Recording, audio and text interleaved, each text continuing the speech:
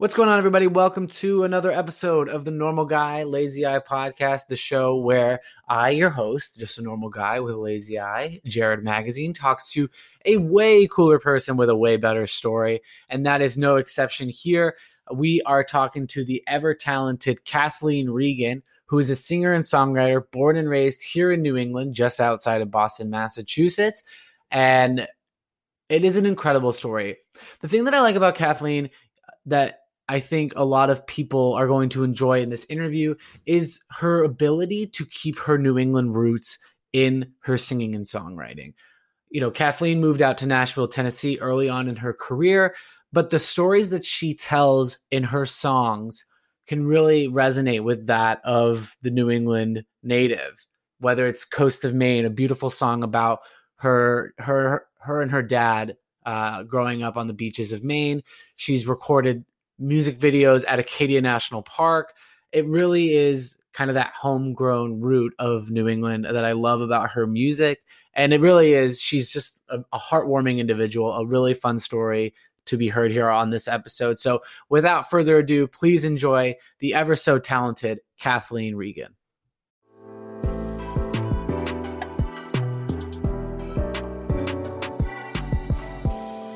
This is the Normal Guy Lazy Eye podcast, a true eye-opening experience.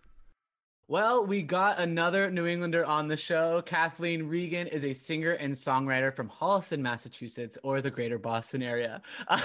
She's now out in Nashville, Tennessee. Her latest EP, People and Places Volume 1, is out now on Spotify. She has a brand new music video out right now for Mercy. We're going to be sharing it on social, so be sure to go check it out. Kathleen, thank you so much for coming on the show. It's exciting to have you. Oh my gosh, of course, dude. Anytime. I'm excited. It's going to be good. Yeah, this is going to be good. So I feel like we've gotten to know each other by association of a very specific couple that we both know. And I'm talking about Dylan Brady and Brigida. And I was actually texting them last night. And is it true that you set them up? This is true. Yes. I take credit, blame, whatever you want to call it. That was all me. Absolutely. I'm thrilled about it. And it's been really funny to watch because I'm sure Brigida would admit this. If she hasn't, then I'm going to say it for her. But she definitely in the beginning was very like, I don't know, like, I'm just not sure. And Dylan was like, oh my gosh, you have to introduce me to your friend. Like the passion levels were totally different. Like it took Brigida a second to be like, oh wait, yeah, I do love that guy. So it was really funny to watch the progress of it, to be honest. Yeah. But great. I love them. I find them both extremely talented. And I know they've been like working their butt off and writing and working so much during quarantine. And I'm excited for both of them in life always. So. Yeah. So wow, musician by day, matchmaker by night. Is that? Yeah. I know, man. I gotta start like a website or something to like for artists to come together. Cause it is a very specific thing. Like some are big headed, like, you have certain things you gotta figure out first. You're gonna make like the hinge of songwriters out in Nashville or something? That's actually not a bad idea. There's so many of you guys out there. They're bound to come together. Nashville's full of them. And yeah, I have plenty of single songwriter friends that would probably hop on my app if I could like find the perfect person. I love it. So how are you? What's new? Tell me everything. We'll get into a bunch of things, but what's new with you? Yes. Yeah, I'm good. Honestly. Yeah, the best you can be, I guess, in this past year and the year like leading into this one, it's all a lot for sure. But as far as me personally, I feel fortunate that I've been able to release music last year and just to be able to progress and write songs over Zoom. And I've been meeting new people, and like it's this last EP that I released has opened a lot of doors for me. And I just feel super fortunate and excited for new music to come. And I'm just kind of taking it day by day. I think in the past I've tend to like look ahead and put a lot of pressure on myself of things I wanted to achieve. And I think striving for success and accomplishments is great. But I think for me, it's like, I'm just trying to be more present and mindful and like calm about life and just accept things as they come to me. And so it's been really good. Like I feel good. I'm like, just going through the motions. Yeah, no, I hear you. I hear you. And I think we had actually Spencer Crandall on a couple of episodes back, and we were talking a little bit about celebrating the small victories. Cause I feel like, especially in the music realm, like you can get caught up in a lot of like bigger goals and really wanting to get to those goals and get to those accomplishments, but then miss the, small victories here and there. And then when you get to that big accomplishment, you're like, well, I'm here, but I don't really remember any of the journey. And I feel like taking that time, to your point, like settle down, calm down a little bit and realize like it's all good right now and it's going to get better. Mm-hmm.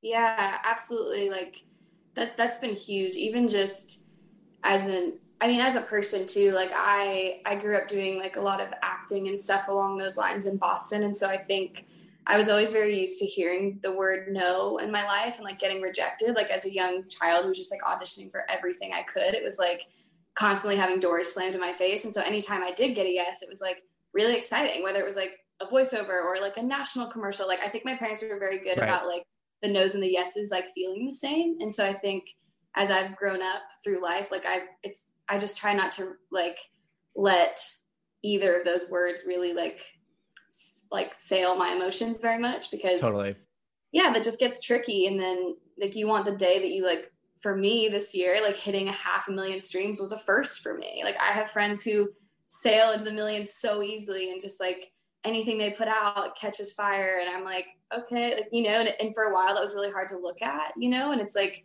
I just think it's really important to have the same feeling at 500,000 as you would at 10, and the same feeling playing a So Far Sounds show as like the day I'll play the Ryman. Like I always want those to feel the same and like in like my soul. Like it'll be different situations, but I think they have to feel you the same or else you just drowned, really.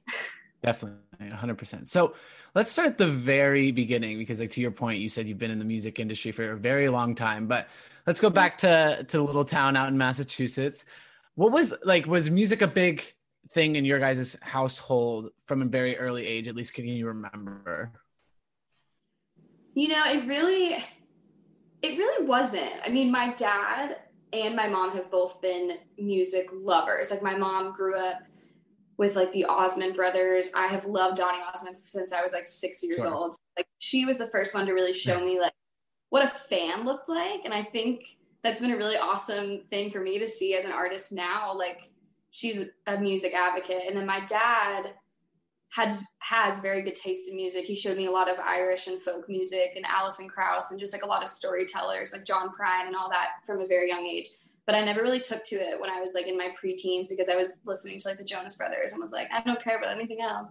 And so it took me a second to like really dive into like the music that I put on now. But yeah, I definitely had a great influence as far as like taste in music from a young age, but nobody sang in my family, like professionally or like even as like just really any form of it. My dad sings, but he never really took to it quite like I did. But it was actually my mom's friend who noticed my voice and like my tone from, I think I was 4 years old, just like singing in the kitchen. And she was like, man, like Kathleen, like when she sings, she's like, she's hitting notes. Like she's not like missing, like or sounding bad, She's like, have you ever thought about like having her audition for like musical theater or something? My mom's like, not really. And so then she took me to an audition just at like a side theater in Massachusetts, like an off-Broadway thing. They were doing The Sound of Music. And I tried out for Greta Von Trapp and I got the part. Like it was really just one of those things where I think somebody had saw something in me that my parents probably either just didn't think of. Like, kids sing all the time. Like the Girls I Nanny sing often, so it's like I was just fortunate that somebody put the opportunity in front of me to take. And so yeah, started with musical theater, and then through high school I was just a huge theater nerd. And yeah, life happens and you end up like finding out how to feel emotions and process things. And for me, that was writing songs, and I just kind of haven't stopped doing that. Would you say like 5 years old up on the stage for Sound of Music? Like, I mean, I don't know what I was doing at 5 years old, but it definitely wasn't that. Like, is that where you got like your performance bug, would you say? Yeah, for sure. I mean, it's funny because I, as it is, have a pretty terrible memory. So I by no means remember what those feelings were like. Like, I think a lot of kids are like, I just knew. And for me, I was like, I was just doing I was just performing where my parents dropped me off. You know what I mean? Like, I don't remember feeling like it was it, or like I was where I was supposed to be. I think I kind of just loved to sing. I loved being around older people. And I just felt really connected to those theater personalities from a start. I read that you started writing songs as early as 10. What kind of songs do 10-year-olds typically write? Oh my God, not good ones. That's for sure. Yeah. Literally, my poor mom probably listened to so many just terrible, terrible songs. Yeah, I'm not sure. I know that I had a song I wrote when I was like 11 called Where We're At, and that was like a big, big moment for me when I completed that song, and I got to like demo it at a little studio, and so I remember those moments really well. But yeah, not good ones. Like, man, I was in for a treat, that's for sure. Yeah, and you kind of talked about it a little bit, like who your dad would listen to, who your mom would listen to, kind of maybe like while you were driving to the Sound of Music rehearsals at 5 years old. But as you started becoming more and more, versed in music and starting to see like what's out there, who were some of those that you felt inspired by when you really started putting more pen to paper and writing these songs? Yeah, I mean, so kind of not to like repeat myself, but I think it was kind of interesting in the beginning because I think my inspiration did make a really big circle. My dad, when I was young, put Joni Mitchell and John Prine, Brandi Carlile, all these people in front of me to listen to. But I think when you're young, you don't really realize like how, like, just how good that music is. Like I was so just looking around at everything my friends were listening to, or and that was good and had its time too. But I definitely, when I moved to Nashville, learned a lot about just what a great songwriter was. Like I didn't know Dolly Parton before I came here. And so there was a lot of that learning space for me. Johnny Cash, I mean, anybody in that world, really. I just started being like, wow, this reminds me so much of what my dad always tried to get me to listen to. And now I'm doing it by choice, and and it just became what I loved listening to. So I think always great songwriters like that. I started listening to the Beatles when I was in high school. So I think a lot of that definitely transformed my writing. Definitely. And you said it at the top, right? When you were in high school, you started listening to the likes of the Jonas Brothers, and obviously great band, great group of guys. And in doing my research, and no shame in that, but in doing my research, I saw that you actually shared the stage with those guys back when you were 15, like 2010. Oh my gosh, yeah, about a decade ago. Yeah, it's crazy. Oh, about a decade ago. Like yeah. You're making yourself sound really old here, but can you take us through? Can you take us through that whole experience? Oh my gosh, yeah. I mean, talk about blacking out. Like I feel like I hardly remember. Right. Like I was just like, what? Oh, you're gonna let me actually physically get on stage with you guys? Okay. Yeah, no, I was just there during a sound check. It was like I had done my research days before. My mom gave me this for my birthday, like a sound check, like VIP experience with the Jonas Brothers. Mm-hmm. And I had seen on YouTube and stuff, like all these girls asking questions during a Q&A. And I was like, oh, there's a Q&A portion. Like, that's awesome. And so I told my mom, I was like, I'm going to make a list of like my summer bucket list. And the last thing is going to be to sing with Nick Jonas. And she was like, okay, whatever. And I remember getting there. I was like such a crazy fan. I knew everybody who worked on their team. Like I was a full psychopath. So I remember looking at this guy who was their tour manager at the time. And I just like darted over to him and I was like, can I ask a question? He was like, yeah. Like you could tell he's like, didn't give a shit. He was like, whatever. And so I like grabbed the mic and I was like, can I sing with you guys? That was my question. Like the worst. Oh, and every girl there was probably like, God, not this girl. Yeah, we're like, we hate her. But then so Joe and Nick and like Kevin, they were like, yeah, sure, like whatever. Like they were like, we don't care. And so I remember like getting led backstage. This was in Massachusetts at like the outdoor amphitheater. I'm sure you've been. I feel like they've called it a million different things, like Comcast Center. I'm trying to remember what it was that year. Yeah. But anyway, you know where I'm talking about. But yeah, exactly. But yeah, I just remember getting in the video. It's like I would have no words to like remember that. I just remember staring at Nick Jonas and being like, we could get married after this. Like that, I feel like that could happen for us. Right. But yeah, I just was like, he just started playing the song I asked him to, and then we were singing, and it was beautiful. And I remember Joe pushing me closer to him, and like I just remember all these little moments that like, yeah, it's pretty hilarious. Such a weird time. Right after high school, I'm sure once you perform with Nick Jonas, you're like, okay, I need to go out to LA, right? So you move out to LA straight from high school right after graduation. Like coming from a kid that spent his entire life growing up in Southern California and then moved to the New England area, and I can imagine what the transition was like, but what was that transition like for you going coast to coast in a whole new world, essentially? I mean, yeah, I know that's a great question. That was like that was a big life lesson for me for sure, because right after high school, I went on The Voice. Like I went through some auditions and like met friends on that show, and it didn't quite pan out the way that I thought it would for myself, but I ended up making some really great friends. And so when I got back home after that experience to Boston, I just told my parents, I'm like, I have to be in LA. Like I just made Mhm. all these friends and like this is what I'm supposed to do. Right. And like the day I landed in LA, the girl that was supposed to pick me up was like, "Oh, like you're coming today? Like I didn't know that." And I was like, "I hate this place." And like honestly from there, it was a lot. I mean, I was only 18. Like I just had really, really high expectations for that place. And so um yeah, that was tricky to navigate. And it was hard for me to not feel like it had anything to do with me and like my talent level or like who I was as a person. And so I think LA definitely like it only took me about 4 months to be like, this is not my place.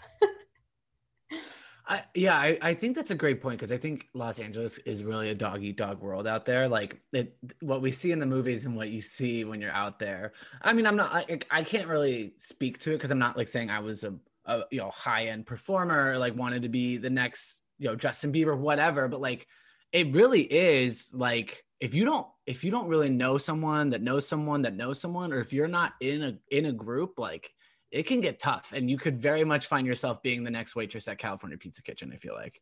100%. Yeah, and like without even realizing that that's what you're doing too, like Yeah. it happens. It's Yeah. crazy. You're like, okay, I need to pay a rent somewhere and this is not getting it done. Yes, yes. I totally had this like made up version in my head of what it was going to be like. And again, it taught me some like extremely valuable lessons about myself as a person. And I'm so glad I did it. And it's also exactly what led me to Nashville in the first place. Mhm. But yeah, you got to be like a special kind of person to go there with no connection. That should be Yeah. like the supporting sentence, because I think if you go there and you know people and you have a plan, or like you're assigned art, there's plenty of situations that would make LA a really, really great place for you. Absolutely. But I think me like coming out of a little like New England suburb, like this is gonna be cool. It was like not what I was supposed to be doing. Yeah, it's not. I totally understand. So you pack up, you move out to Nashville, and we've had plenty of Nashville based artists on the show, and they all kind of give a very different answer to this. So I kind of want to hear your answer here. So, what makes Nashville so special for singers and songwriters like yourself? Man, I think for me personally, the greatest part about living here has been the ability to learn how to be a good songwriter. Like this is the place to do it. Like I wouldn't encourage anybody to go anywhere else in the whole world. Like this is the place where you really can put yourself up against just some of the greatest songwriters. And to me, that's like a lesson you could never pay for. It's like you're at these writers rounds when you're 16, 17 years old, listening to sometimes really shit songs next to you, but sometimes like really great songs that you're like, Yeah. how am I even sitting next to this person? And I think to have both of those for me at a young age was, I mean, I was just able to look at who I wanted to be. And like you're in towns with Laurie McKenna and Shane McAnally, it's like it just doesn't get better than visibly seeing hard work turn into success. And I think those songwriters would easily say they never had it right when they got here, but it's a Mhm. very safe place to learn. And I think that's what makes it just one of the best cities in the world. So with all the talent that's out there, right? Like how do you as a writer, and I know there's different genres, and especially in Nashville, like a lot of people are doing a lot of different things, but how are you breaking through that noise of, okay, she's just another songwriter from that's based out in Nashville with her music? Yeah.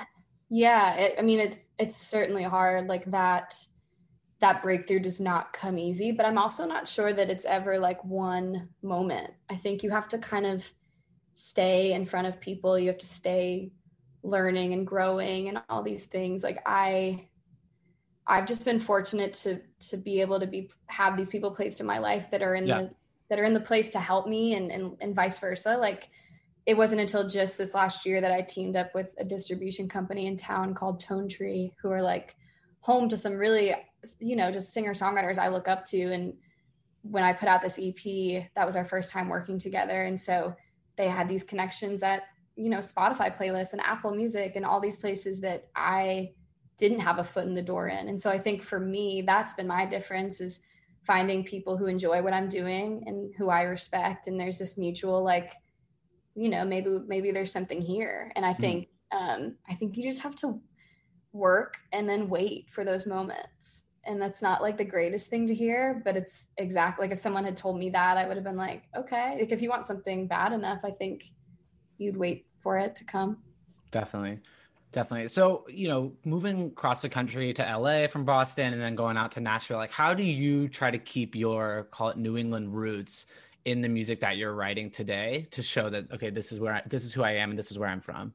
Yeah, I like that question. I would definitely say that I have had that style of music instilled in me in a really long time, like, or for a really long time.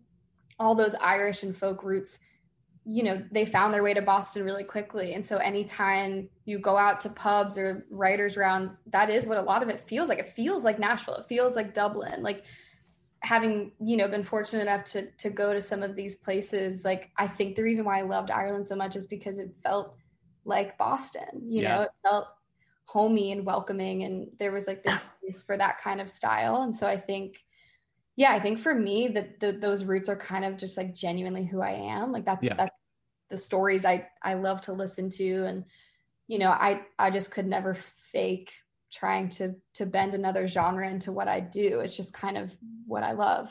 And so I think that's how it stays. Definitely. It's funny that you bring up Ireland, right? Because I mean, the Irish are here, and they're very, like, Boston loves Ireland, but even more so, Ireland loves Boston. It's funny. My sister's girlfriend, or my girlfriend's sister, she just studied abroad in Ireland, and she would tell people she's from New York because she's from Connecticut, but similar to like how you're from the little town in Massachusetts, you're from Boston. Yes. Like I'm from New York City. So, and then the people in Ireland would be like, oh, so Boston, right? And she's like, well, no, but like, okay. Dude, no, when I was there for a summer a few years ago, and I would purposely wear like Patriots hats and Boston sweatshirts so that people would be like, oh, like just like automatically know that I was like in with them.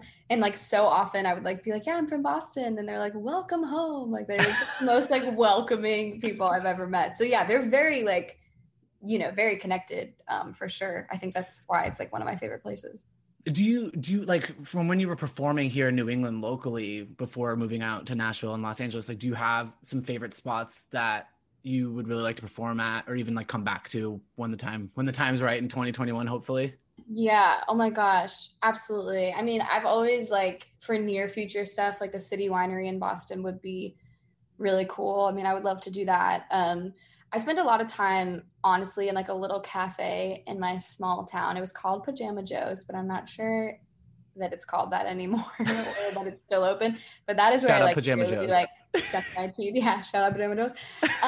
But yeah, that was honestly, that's where I played the most. And then from there, it was a lot of So Far Sounds, like Boston shows was like the next community. I never really did like the inner city grind of like those cafes and that kind of stuff. But I mean, it's filled with places I would love. I think if the Orpheum Theater is still open, that's always been one of mine too. But I heard through the pandemic that there was a chance that that was one of the small businesses that wouldn't quite rise up, which would be really sad because that was a good place. But yeah, man, I would love to go back. The City Winery for sure. They have one here in Nashville too, and there's just something really special about that style of listening room. Like I just love that stuff. Yeah. Definitely. Would you say there's a big difference in like touring in New England, or like doing like the side, like the, you know, the hustling and doing any gig out here in New England versus like doing the gigs out, you know, in Nashville or even like down south even? I'm not sure like what that tour route is like, or the difference between the two, but you know what I mean?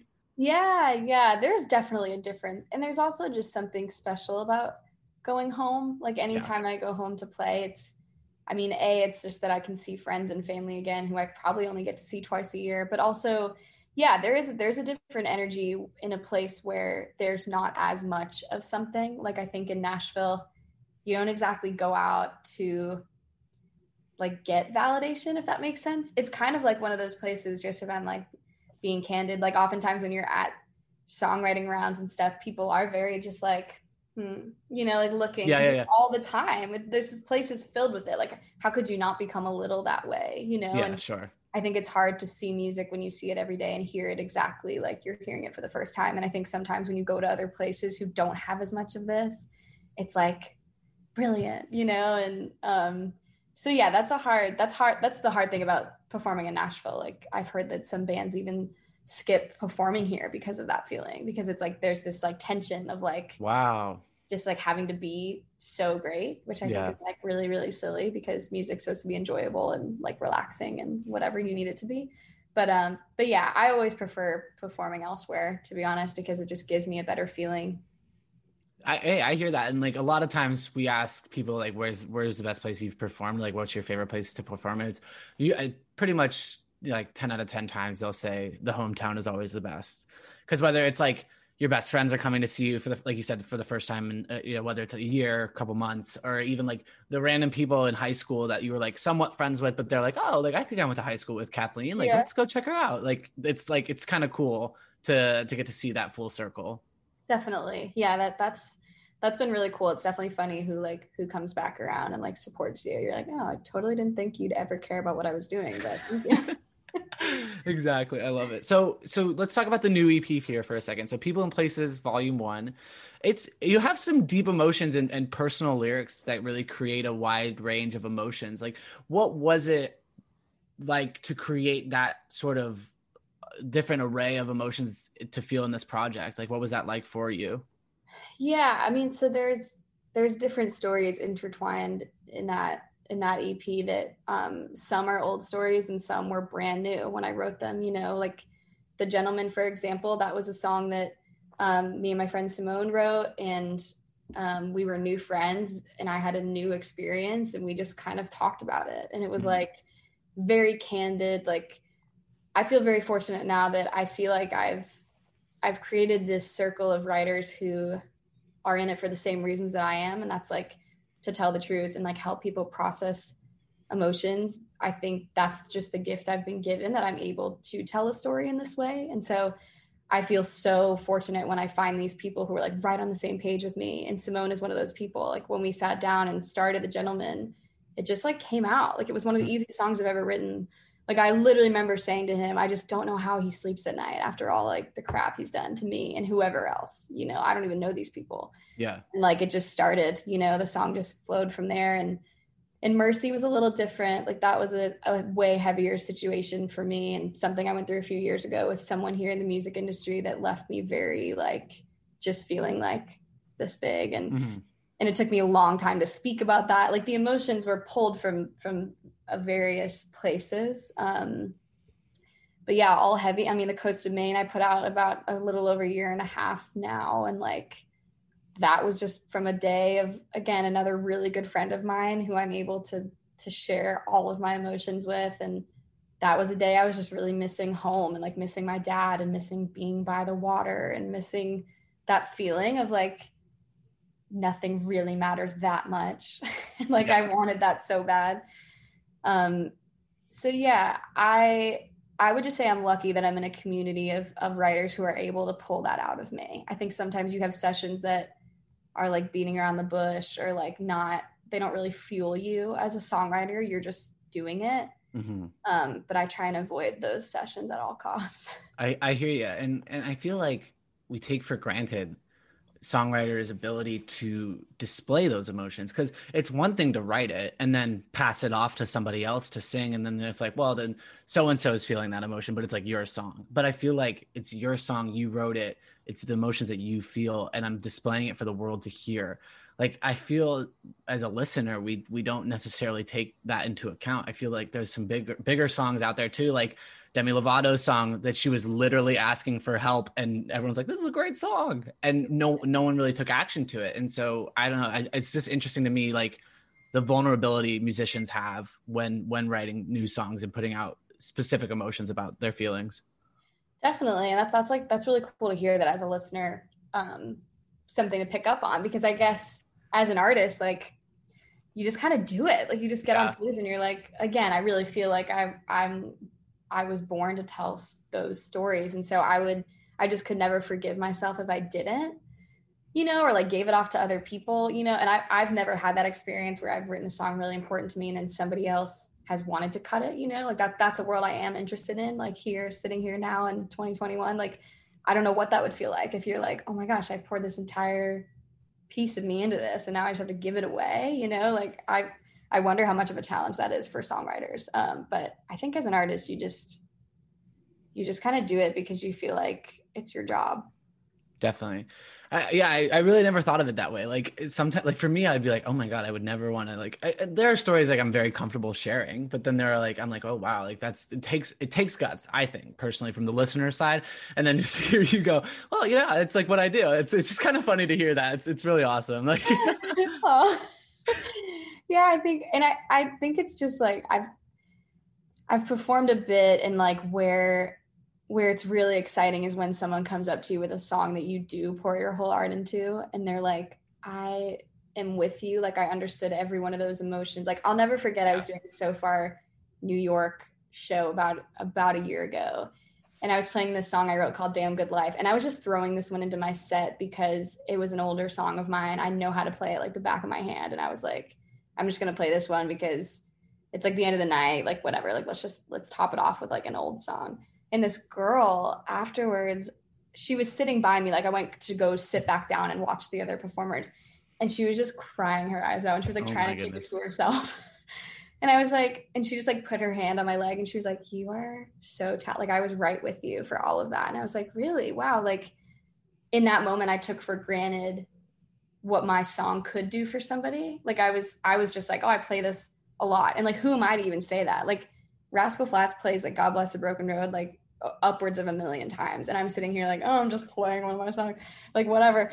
But I was like, I've played this so many times, like I'll just toss it in. And I had no clue just like that girl was going to feel that way. And that was such a reminder to me of like, every time you play your song, someone's hearing it for the first time. And that could be really helpful for somebody. Like that's what I get to do, not like what I have to do. And so that day, like I'll just never forget the genuine emotion she was feeling and just like how happy that made me that I was able to do that for somebody. And like, it was so cool. And like, we still keep in touch. And I just think it's awesome that music does that. That is awesome. That's what I love about music for sure. So like during times like this, like we don't have to get into like what's going on in the world. If you've been living under a rock, you would still know what's going on. But like from a musician's standpoint, right, you find inspirations in traveling, you find inspirations in hanging out with different groups of people. And in a time where we are so isolated, or at least it feels like we're separated by, like miles and miles between our families and friends, where does the inspiration come from now that this is just a 180 world of what we were used to pre-pandemic, pre all this? Yeah, that's a good question. And it's been, just to be frank, like that has been hard for me because my EP is literally titled People and Places. Like that's where I get my inspiration from, is people I get to talk to and meet in places that make you forget the little bubble that you're living in. Like that's absolutely where creativity comes from. And so, yeah, this year has been hard, but I think for me, a lot of the songs that I'm most excited about putting out next are a lot of self-reflecting, like revolving around mental health and anxiety and all these things that when I'm able to talk to people who DM me about my music and stuff, a lot of it is like, I've been struggling with this and I love in this song the way you said that. And it all kind of comes back to like anxiety and mental health and questioning everything. And so I think I was just trying my best in all these sessions to dive into that true feeling of like being in a moment of just like hardship and when things are unsure. And I think I'm able to create like a lot of really authentic songs that I probably needed more than anybody else will. And like, that's been really nice just to be that honest with myself. And so, for me, it's been a lot of self-reflecting and just things along those lines. Yeah, I agree completely. I guess I don't even know how to like umbrella this year or this time. And I guess the best way to put it is this moment in history. But what has this moment in history taught you as a songwriter, but even more so as a person? Man. Don't worry, we'll get to the easy questions after. I promise.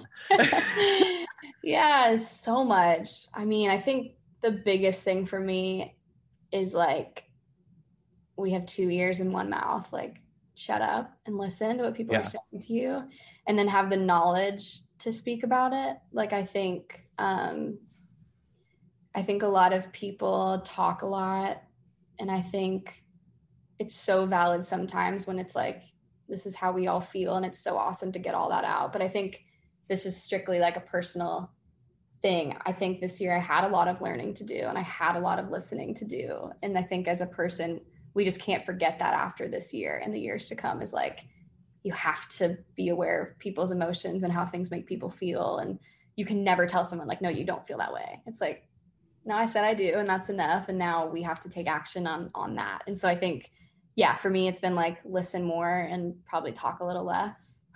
I'm right there with you. Like, I literally, like, that's when people on this podcast will always be like, was that a long-winded answer? I'm like, no, I'm here to listen. Like that, people have heard way than they need to. So I agree completely. And I think, like, just going to that, like, there are so many people, and I don't know if this is as much the majority, but like when the pandemic was more in like the summer months of 2020, people were like, well, this year's just a wash. Well, this year's just a wash. And I sat there and like, I'm like, well, how do we make it so that this year isn't? So that we can look back and like, yes, 2020 by all standards was a horrible year, but like, what did you learn from it? What did you gain from it? Because even in our darkest times, there is something to learn, there is something to gain. And I think that's really important as a person, whether it is to listen more or to do more in the community or whatever it is, start a podcast, start writing music, whatever it is, you know, like, I think that's really important to reflect when we look back in a couple years from now on 2020, I think. Yeah, it definitely was. Like, I think we live in an era of like just cancel culture. Like, everyone just wanted to forget about 2020 and move on. And I totally get that. Like, those emotions are like, I get it. Like, I get it. It's been terrible.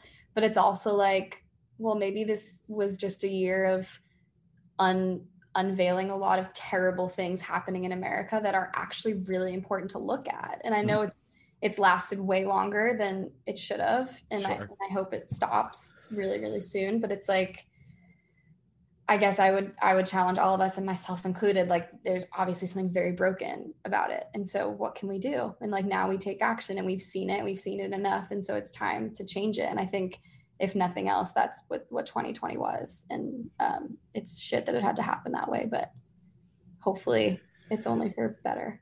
It was an eye opener, that's for sure. No one's doubting that. But let's shift topics here a little bit. So it sounds like we'll get to some lighthearted questions to round out here. Yeah. But it sounds like music has been in your DNA forever. I think everyone can agree with that. But if you weren't performing in music, what do you think Kathleen Regan would be doing right now? Oh man. So growing up, me and my siblings, my family had a swimming pool in my backyard, and we kind of had to pick like having air conditioning or a swimming pool. And that is like, wait, can I just pause real quick? That is the most New England thing I've ever heard in my life. Kids, it's either the pool or we'll crank up the AC. You decide. Yes, that was absolutely the parenting that I had. Oh my God. And so, yeah, we spent so much time and all the summers just swimming. And so I think there's always a piece of me that's very curious about like underwater sea creatures and like that life. And so I kind of think I would be doing something along those lines. I also spent way too much time at the aquarium in Boston. And like, I just think it's so cool that people get to work there and be there all the time. And so I think I'd want to be around, just like sea animals. I think they just remind you like of so much, and it's so simple, and it just feels like it wouldn't be as heavy as music can be at times. Like sometimes I kind of wish I could just like swim around with like a dolphin, like that'd be rad. Yeah. Right. It's so funny. I've been living here now for just over two years-ish, I think. I don't know. But I still haven't gone to the aquarium over here in Boston. And I know, I know, I need to get there because that is a disgrace. I know. Well, I'm not the New Englander you think I am. I'm very much a transplant here. That's true. Yeah, no, you got to do that. It's beautiful. Yeah. Because I'm guessing like in like elementary school, middle school, did you guys like do a field trip out there? Always. Yes, always. That was always the spot. Yeah. We when I grew up, where I grew up, like we went to the aquarium at the Pacific, and like that place is like massive out in Southern California. And we did, I think they did like a sleepover there. I don't really remember. I could be wrong. Like people, my high school friends or middle school friends are like, no, we didn't, Jared, stop lying. But You're like, I have slept in that aquarium. I'm pretty sure I have. Sometime or another. Smelling like sea lions and stingrays and whatnot. Yeah, no, I'm actually definitely not like a very great swimmer either. And so I'm not sure that my swimming ability would have totally, like, there's no way I would be able to have like an oxygen tank and like everything else I would need and then also have to like do a job. But I think in my brain, I see myself swimming around and like just having zero worries. Well, you were telling the story about the pool and like, oh, we were always used to be in the water, so maybe I'd be a swimmer. And I was like, oh, I swam in college. Like I was hoping you were getting there, and they're like the aquarium, and I was like, oh, okay. I'd be an Olympic diver. So just the aquarium. Even if I was able to like clean like moths off the barnacle off, that would have been fun. Yeah. Like, okay. Yeah, I love that. So let's wrap up with we do some very good rapid fire questions here with the musicians we have on the show. I'm excited to hear your answer. I'm sweating. I will say this is not a rapid fire that you have to answer in 5 seconds or less. And there might be follow-up questions. We keep rapid fire very loose term here on the podcast. Okay. But we'll go down the list here. So back when Kathleen was auditioning for Sound of Music, and maybe probably even before, do you remember what the first song you ever sang was? Yes, I love to sing. Okay, two things come to mind. Tomorrow from Annie, because I was a huge theater nerd. And then secondly would be anything from Joseph and the Amazing Technicolor Dreamcoat. That was my favorite show. I watched it all the time. I mentioned my mom's obsession with Donny Osmond. It just trailed right into my whole life. 90s kids usually don't give that answer to favorite TV show, but well done. Wow. I'll try to keep you on your toes. My dad, who listens to this podcast ever so often, if he knows how to load up the episode, will be like, wow, that Kathleen Regan, she's got it. She gets it. You don't. Really, she loves those Osmonds. So who is the musician you would want to collaborate with next? Ooh, okay. A far-fetched musician, but he's my favorite. My answer would be Foy Vance. He's a songwriter. Yeah, you covered some of his stuff on your Instagram recently. Yes, he's just an incredible songwriter, and the reason why I love him so much is because not many people know just how great he is, and I think that's a really special, like, right below the like stardom. Like, he's had these opportunities with, I mean, he writes for Ed Sheeran and all these big people. He was on Ed's songwriter documentary on Apple Music and people know him for certain things along those lines. But I think what's so great is like, he just lives in Scotland with like his wife and kids. And it's like a very simple life. And it's like, he just crushes it. Like that's ideal for me to make money off of music and to be able to sell these theaters and like that kind of community, but also like kind of just be a little unknown. Or that's great. Like, yeah, that was an interesting answer. I will say. What can I say this though? Your cover of Owl City's Fireflies, even though it was like 30 seconds of it, I was like, oh my gosh, Owl City needs to hear this because it's a little bit better. I tagged them like a bunch of times. I never said anything. I DM'd it to them like I was like, maybe. Yeah, that was wild. Nice. I was like, I've never heard this song do that kind of thing. Aw, thank you. That's awesome. You're welcome. So let's get back to some rapid fire here. So there's been some wide ranges of answers on this one, but can you describe your first performance in one word? Blackout. I don't think I remember it. Okay. Yeah, I was so little. I think that just brings me right back to The Sound of Music. Like I remember. No one filmed The Sound of Music for you? I do have it on tape. Camcorder, like. No, I do have it on tape. Yeah, I don't know. Maybe like just the beginning, I would say. Okay. Like, I think I probably knew in that moment that there was something really special about what I was doing. And I knew it made me happy, but I was very unaware at that time that you could ever like make a living off of doing it. You know, I thought everybody just got to try out musical theater and like see if they liked to sing. Yeah, I just remember I was like very just happy in those moments. I was young. I was doing what I liked to do. That's awesome. It's funny. A lot of times it's the opposite. A lot of the people that answer that say it was bad or it was too high pitched or whatever. And like, I like the optimism there. Thank you. Well, yeah. I feel like if probably my first performance was closer to like like 13 to 16 range. I probably Where would you have can been judge like yourself more. Yeah. petrified. Yeah. Horrible. Yeah, exactly. But no, I think being young, you don't really care about what you sound like. You're just happy to be involved. Happy to be there. Happy to be there. Stoked to be alive. So who would you want to go on tour with next? Okay. I'm gonna say Donovan Woods to this one, who is a Canadian singer-songwriter, who I just love. I think he never puts out a bad song, and he's honest and just very, very himself. And I'm super inspired by everything he does. So that would be an honor for me. Are you excited to go back on tour, hopefully here in 2021? Yeah, definitely. I feel like, yeah, to be honest, I've really only ever done So Far, and So Far Sounds, like using that company to travel and try and figure out what a show with me and my guitar would look like. And Yeah. I've been really fortunate to just be able to like latch on to what they were doing and learn and teach myself. And so, yeah, I'm just excited to just play and learn and just meet people more and more. I definitely I miss that part a lot. That's kind of what makes writing songs exciting, is when you get to meet people who care about them. Yeah, so, exactly. Yeah, I majorly look forward to that and hope there's a lot of it for me. And I can even imagine that like songwrites or in a writing room, there's obviously so much difference in being in a room together and hearing the sounds and feeling the sounds, if you could even, I guess you could say that, right?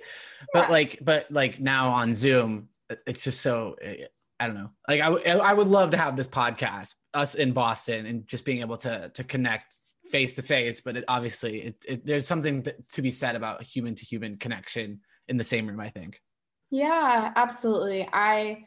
I really miss that. And I'm not sure that I thought I was going to. Like, I love alone time. Like, to be honest, quarantine has been prime for me. Like, I love being alone. I love like not having to like network or like really talk to anybody that much.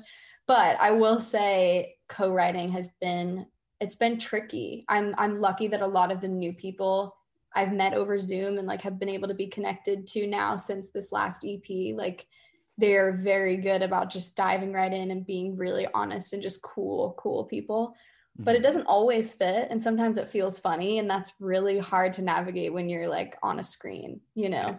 It is. And I mean, we were having some issues here too. I bet sometimes when the Wi-Fi. Yeah. Technical difficulties, or like you play like an awesome like lyric and then like they just don't say anything and you're like, did you hear that? And they're like, what? Wait, what? And you're like, okay, like I was stoked about that and it's passed, you know? It's gone forever. And talk about something else. And it could have been like the greatest lyric that's ever come out of my mouth. But I love it. So speaking of touring, do you have a dream venue? Ooh, so the Ryman Auditorium would be my biggest accomplishment if that was when that happens to me. I'll say, yes, speak my optimistic personality today. Yes, speak it into fruition. Yes. Yeah, the Ryman Auditorium, like hands down. I've seen some of my favorite artists there, and Dermot Kennedy and Brandi Carlile. Like it's pretty unexplainable, like the feeling, and I could never imagine being able to sing in a place where that many great people have sung before you. Like I would find that really overwhelming in like a really great way. So yeah, that's my top. I really, just to be honest, like I don't really close my eyes and like see myself in like arenas. Like I don't go see like Mumford and Sons at the Bridgestone and go like, this is gonna be me. Like I do that at theaters. Like I sit there and I'm like, everybody's quiet and it's beautiful, especially like overseas. I've seen some shows in like London and Ireland, and there's just something really special about how attentive and quiet the audience is. Like there's something a little different about overseas that's really appealing to me. And so I like to think I haven't even seen my favorite venues yet, because I have a feeling that a lot of them are going to be like that. Yeah, that's interesting, because like some people's answers is I want a packed football stadium. Some people's, like Jax Anderson's answer was I want to perform at a museum, like, and I want to have visual art. Cool. And I was like, that's really interesting. Like I never thought of that. I like that. Yeah, people have different ideas of what like the best show ever can be, because it's what they want it to be. It doesn't have to be like a million people every single time. Absolutely. And I think that's really important, just to keep in your mind all the time, like especially with artists. Like some people are really happy where they are. Not everybody wants or has to be Ariana Grande. You can make a living and have fans. And to me, if you are in that arena with zero connection attached, like I don't know how you're happy doing what you're doing, you know? And so sometimes that might look like a lot of money or a lot of success, and that's awesome if that's what you want. But I think if that feeling is missing, and like you're missing the part where your fans are like literally your lifeline. Like I just never want to be in a place where that feels out of sight, if that makes sense. I couldn't agree more. So I think I might know the answer to this, but if you didn't live in Nashville, where would you be living right now? Like Galway? Ireland? Somewhere in Ireland? Yeah, man. I've thought multiple times of just like getting back there and like never leaving. One-way ticket. Yeah, one-way ticket, exactly. Yeah, I don't think anyone in my family would be surprised if I just texted them and I was like, hey, I'm gonna go to Ireland for a long time. See you at Christmas. Yeah, exactly. Yeah, till next 5 years. Yeah, I would probably go there. I think, to be honest, like the reality of that is slimmer just because I love working in Nashville. Like, I think I know that this is where I have to be just to continue growing and like being that version of myself that I want. But yeah, I mean, man, if I had the money to have places in both, like no brainer. I summer in Galway. No, right? Yeah, just if you want to visit. Going from summering in Maine to summering in Galway, what a glow up. Yeah, hey, true. If there was also a songwriting community in like a way that I could make a lot of money in Maine, I would live there too, like under a rock or like in a lighthouse. I have been to Maine twice in my life, all by way of for swimming for Providence, and we took a bus from Providence to Orono, Maine, and Orono is, first of all, Maine is so much bigger than people give it credit for. People need to realize that it is way bigger. And margin in charge. When you get up to Orono, it's like 1-lane highways. So we would be stuck in this traffic. Oh my God. Like, love Maine. Yeah. But the bus rides weren't worth it for me because we would be there for like 12 hours. Like we would spend the night, we would swim at Bates, do a practice, spend the night, go to Orono, swim UMaine, and then all travel back in that night. So it was just like so much. And I was just like, I don't hate you, Maine, but it's not great. But I don't love you. I don't love you yet. You need a big, you need like a big Maine revelation. I'm happy to set up spots where you should go because I think you need to get rid of that feeling about it. I think I do. I was going to tread lightly with that comment because I know how much you love Maine. I hate Maine. No, I just think it's so beautiful and like hard to explain. Yeah. And I think I took it for granted for a really long time. Just because I was able to be there so often. And like my family was like so obsessed with York, Maine and like York Beach and my dad would take me sailing. Like I was so fortunate to have those experiences and like be able to be somewhere so beautiful. And then I came to Nashville and I was like, oh, I can go to a lake. That's pretty sick. Like I'm not a lake person. I by no means like enjoy being landlocked at all. Yeah. And so literally I just started like longing for all these things I had that came to me so easily. Right. But yeah, Maine is top of the line. I actually have my playing cards here. My deck of cards. Oh, you're so New England. The cool. Trying to keep the Boston accent alive in Nashville. I love it.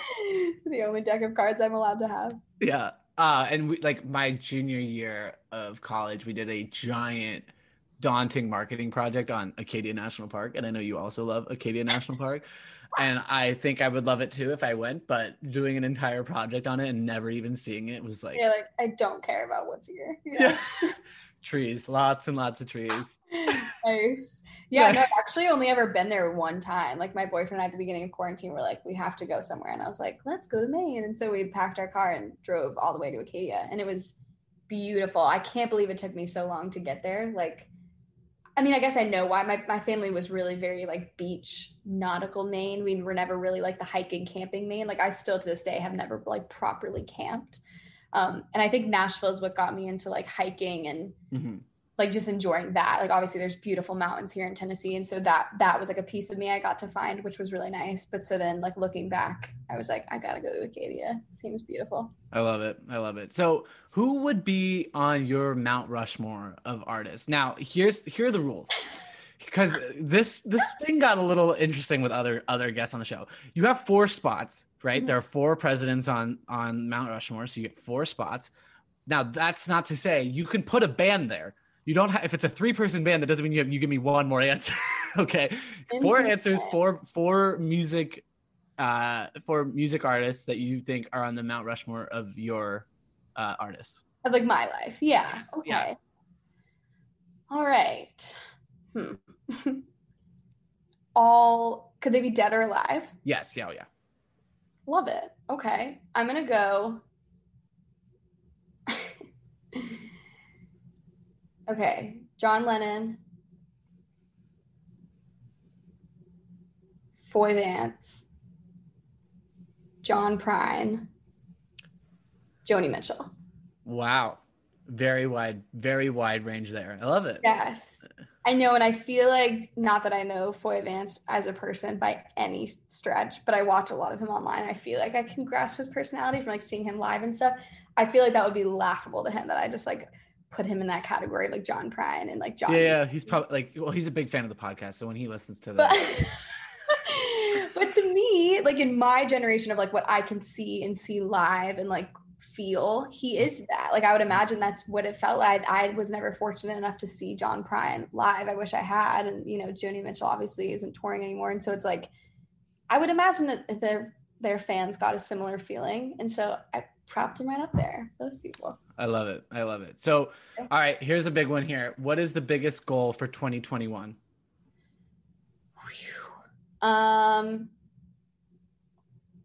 Okay, I have two. One's like as an artist. Oh, I like that. I want to keep momentum. I think that's a word that I wanted for a long time, and I can feel it happening. Like I said, I was really lucky to team up with that distribution company that's been getting me on playlists I've never seen and like numbers I'm reaching that I've just been really excited about being at now. So yeah, as an artist, I just want to keep momentum, keep writing songs, and just like I just don't want to stop or slow down. But I think as a person, and not that I'm like two-faced, like I think these do go into the same category. Yeah. I think I also just feel like I just want more, just kind of more time. I think last year there was a lot of realization of like peace and relaxation and like time, like free time that you did have. Mm-hmm.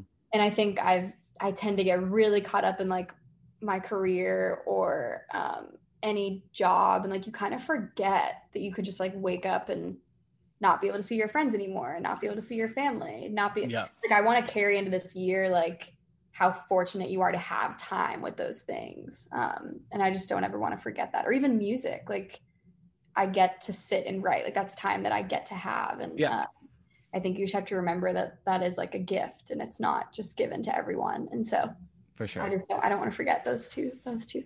I like that. That's a good answer.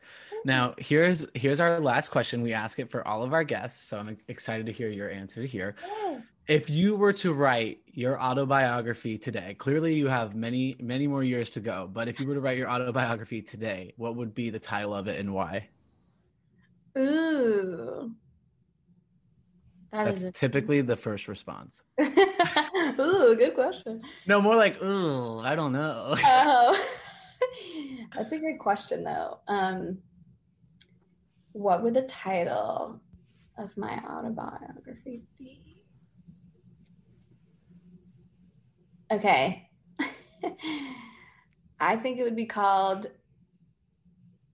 If I Can Do It. And it's like that inflection. Like if I can do it, anybody could. And italicized, if I can do it. ... Yeah. That would be my message, because I think like a lot of times people like look at music as like, how did you, I'm like, you just like try and you just like keep going. And like, you don't, and I used to hate that answer, but it's like, there's just like nothing truer than like, you just kind of get up or you just keep going. And even in my own like personal life, there's been plenty of things that would make me jaded about people or like situations or like love and triumph and all these things. But I think it's just kind of, it's a mindset of like, you get to do this. We get to try, we get to take opportunities and like keep moving. And so, yeah, I don't think there's anything special about like, really, there's nothing special about me. That's not what I'm saying. I'm not any different than like anyone else. Like, I just think it's like, you just choose to do what you like. And I think that's awesome. And I would say like, do it if anybody has any sort of like fear. That's actually a really great thing. That's such a great point. Cause like, I kind of seen that a lot now with this podcast. And I'm not saying that this is like the next, Michelle Obama podcast, Joe Rogan Experience, whatnot. No, but like, people will be like, how did you get so-and-so on the podcast? And I was like, I shot them a DM. Like, and like, how do you keep putting out episodes? Like, I'm not trying to toot a horn here. It's just like, you just got to keep trying. Same thing. Totally. Exactly. Like, it doesn't hurt to ask someone to come on the podcast. If anything, if they say no, on to the next one. It's Dude, fine. I mean, if that ain't music, like that's what it is. Yeah, right. It's like, can we meet? Can we do this? Can we do that? And I'm terrible at this too. Like I'll be the first one to admit, like I really do hate nagging people because that's what it feels like to me. And I feel like I've seen that in other people, and it's like you hate the idea of even being close to that. But I think sometimes it is just a matter of like stepping up and just like being that tinier piece of like, I could do that, like that's doable, and I'll try. Yeah. Well, Kathleen, this was an absolute blast. Thank you so much for spending your day with me. And whether we had some technical difficulties, we'll make sure to get those ironed out. But I really appreciate it. Thank you so much, and keep doing you and keep being awesome. I really appreciate it. Oh, thank you, dude. This was so awesome. I mean, I appreciate you asking me to talk. And yeah, anytime, especially in times like this, it's nice to connect and be connected with other people through a podcast. Like, this is really awesome. Thank you. Grateful that you asked me. Yeah. All right. Well, we'll definitely keep in touch. You bet. Bye. Bye. So huge thank you to Kathleen Regan for coming on this week's show. This was a top. I mean, I say this about every interview because every interview is so great, but this was such a fun one to do. Another great singer-songwriter. But I think what I loved most about Kathleen is her personality and the way that she is so personable in her music. You really feel the emotions that she is trying to convey in her songs. You can feel those New England roots through the music that she creates. And even in this interview, I think it was very down to earth, and you got the genuine Kathleen Regan. So a big shout out to her. Be sure to go check her out on Spotify or wherever you listen to music, Apple Music, etc. We'll leave links to Kathleen's music in the description of this week's podcast. People and Places Volume 1 is out right now. Be sure to go stream it. Her new music video, Mercy, is also out. We'll link that as well. Follow her on Instagram at Kathleen Regan Music. Be sure to follow us on Instagram as well to see snippets of this week's interview and bonus content as well. We really appreciate all the listeners wherever you are here in New England, across the globe, in the 30 different countries that I last checked. Thank you guys so much. It really means the world to me. And I will see you all next week.